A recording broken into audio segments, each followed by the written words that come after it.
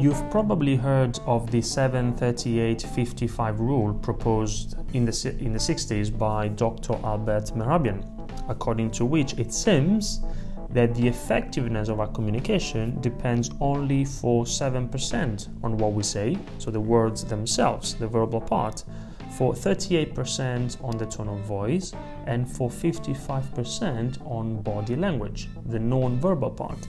And that's why in the last 40 years, many communication and public speaking experts have been suggesting that we should be focusing almost entirely on the non-verbal part, to the detriment of the verbal one.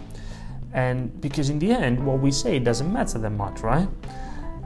Now, in reality, this is a huge misinterpretation of Mehrabian's studies, because his experiments were focused on the communication of emotions, not information.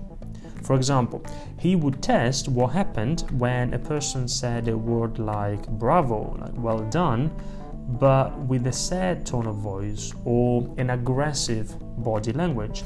And it's obvious that in ambiguous situations like this, what you say counts less than how you say, because the non-verbal part contradicts the verbal part.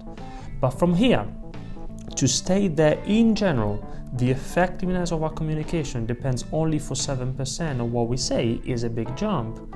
Try to make a presentation where you talk nonsense, but you do it with an appropriate tone of voice and an effective body language. See if it works. Mehrabian himself, a while ago, had included a paragraph on his website where he implored people to stop interpreting his studies in the wrong way.